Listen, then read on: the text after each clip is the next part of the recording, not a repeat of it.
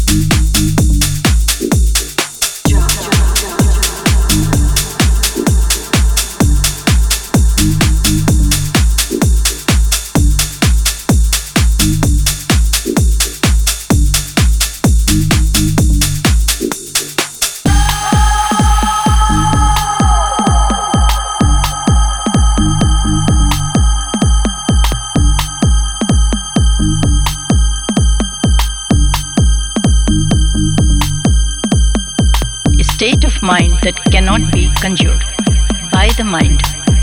Its power of thought.